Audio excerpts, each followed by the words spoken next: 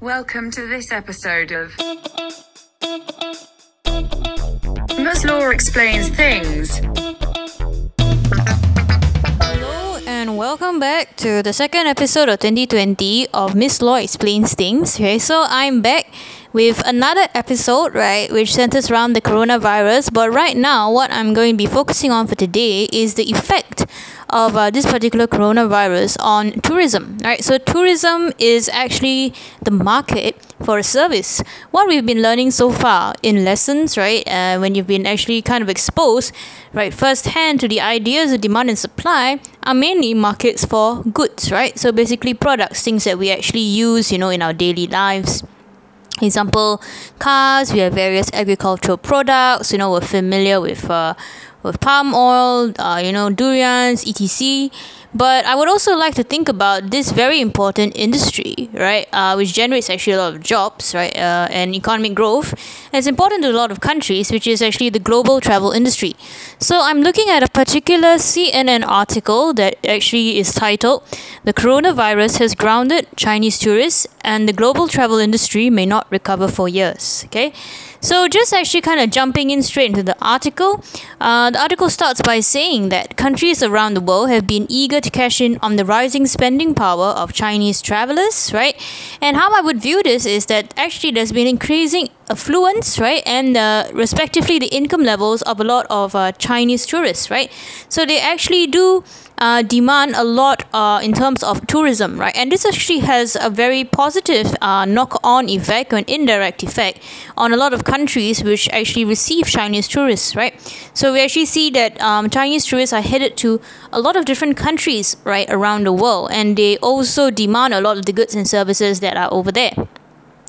So the idea of rising spending power or income can be linked to one of the P-type factors that you might have learned just actually today, which is that of income levels. But I want to expand this point just a little bit more, right, to talk about the idea of income elasticity of demand. Right, so if we view tourism, right, as a normal good, right, and to some degree a luxury, because we do not actually need tourism to survive, or to sort of get today our day-to-day living. Actually, we realize that for a given increase in income levels, there's a more than proportionate increase in the demand for tourism. Okay. So the rest of the article, right, as it goes along, talks about how a lot of different retailers and hotels, for example, are becoming more receptive towards, for example, China's Alipay and WeChat Pay apps, right, because they have specific payment systems, right, that might be different from the rest of the world, right? So, for example, the rest of the world, sometimes we use Apple Pay, Google Pay, Samsung Pay. But, in China, there's also Alipay and WeChat Pay apps, which are specifically designed for this purpose, okay? But unfortunately, they said that the travel boom, right, and we can interpret the word boom in actually a few different ways.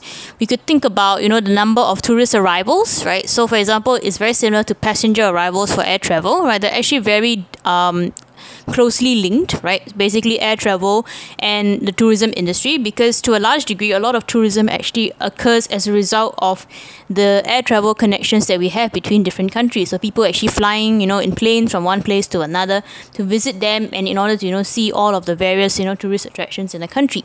So the article says that the travel boom has come to a screeching halt, okay, because of this novel coronavirus outbreak, right, and that it could be years before this tourism industry recovers.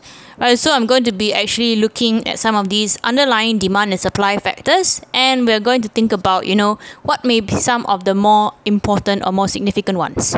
So the article says that to contain the virus, a lot of these Chinese tourists are now hunkering down.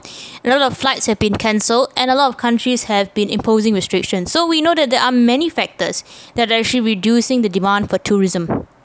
Right, so basically people are not going on vacations or holidays anymore, right, because they actually feel very fearful, right, and they are very concerned about the risk of transmission. Okay, so the article goes on to say that the knock-on effects of this fall in demand have been felt around the globe.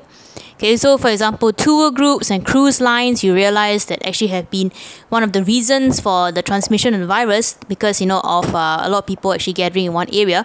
They are now cancelling trips because of plummeting demand.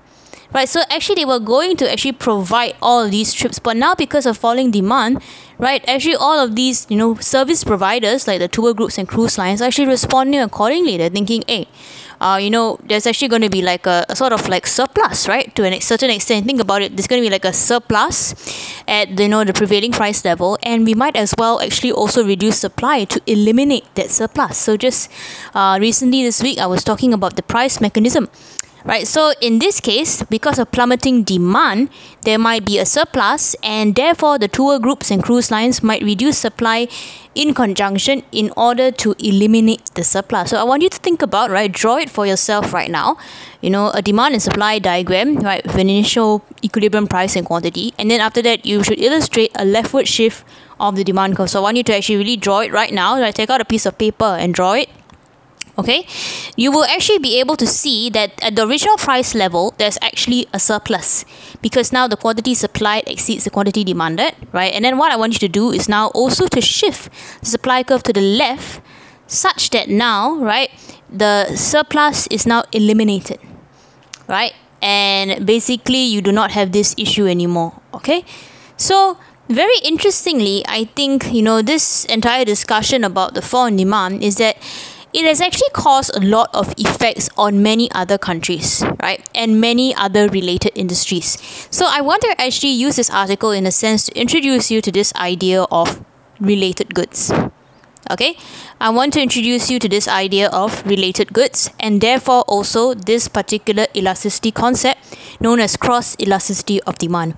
So cross elasticity of demand, right, basically measures the responsiveness between, right, the quantity demanded of good A, right, and the change in price of another good.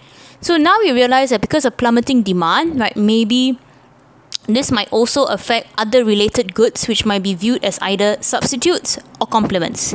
Okay, so for example, international fairs, conferences, tour groups, cruise lines, those are technically all complements of, they're kind of like related industries, right, in a sense. And what is a related industry also to all of these tourism sectors?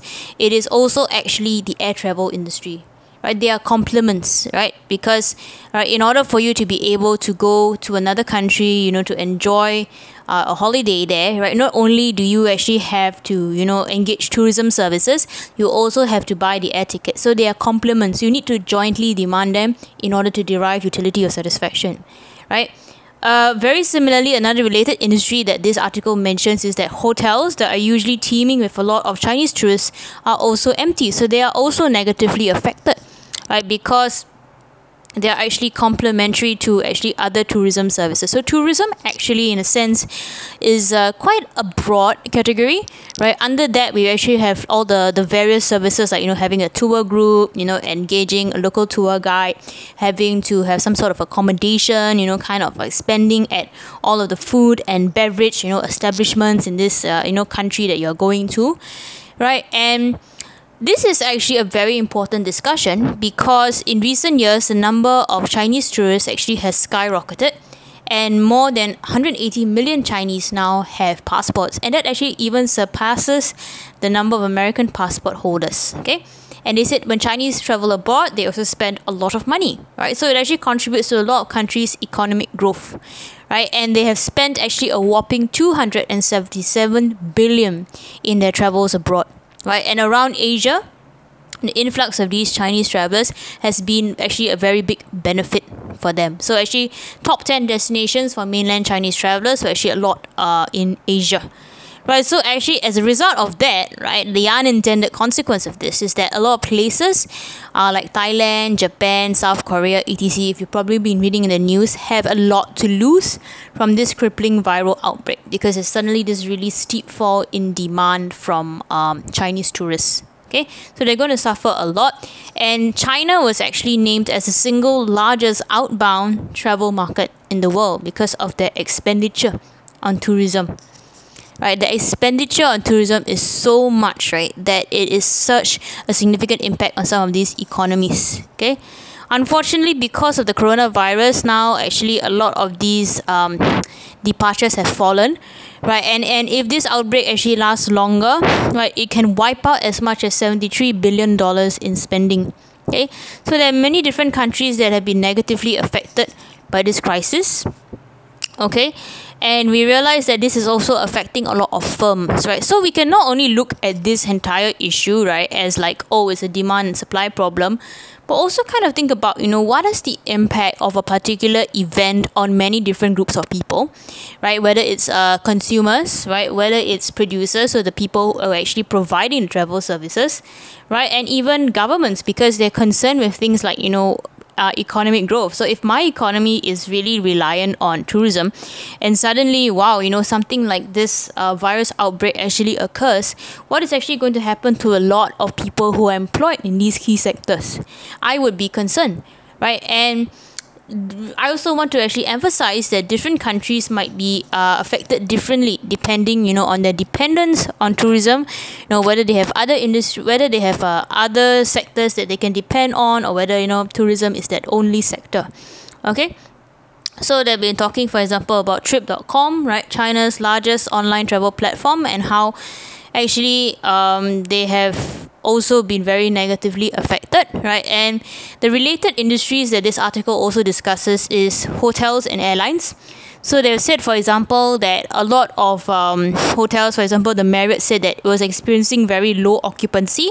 Basically, nobody is staying in the hotel lah. So the quantity of hotel accommodation services is also falling, right? And a lot of, even for example, the casinos and the world's top gambling hubs in Macau also have had to close their casinos.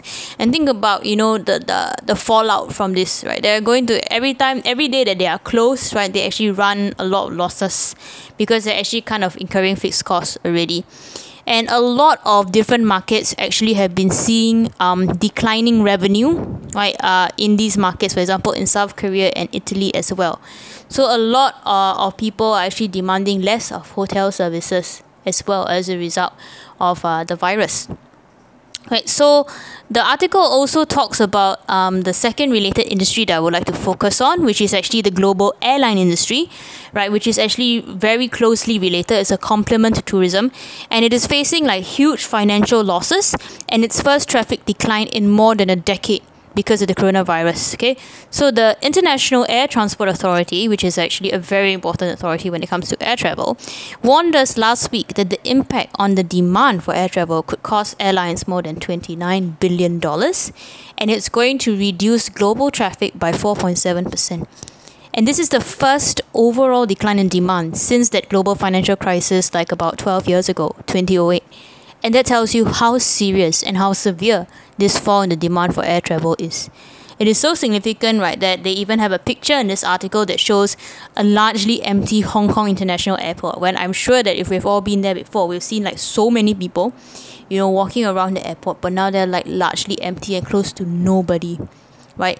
Dozens of international carriers, if you've read the news, have cancelled or reduced services. Okay, and so many different airlines, right, have actually suffered so much losses because of this particular outbreak. The other industry that's in crisis as well is the cruise industry. I'm sure you've read about, for example, the Diamond Princess ship, right? And it became a floating quarantine zone, right, because of the outbreak. And they said that China could be closed to cruise travel for a year or more. Even since once it reopens, many people still have a very negative association with cruise travel. And you realize that it's very difficult to change people's psychology. Because people are saying, oh my goodness, if I go on a cruise ship, right, I'm going to have like a higher likelihood of, getting some sort of disease. And it's very hard to change people's mindset. So actually, effectively, this is like, like a nail in the coffin for the cruise industry until it can actually turn the tide and change people's perceptions. Interestingly, China was actually the second largest market for cruise ship passengers, with actually nearly 2.4 million Chinese sailing that year.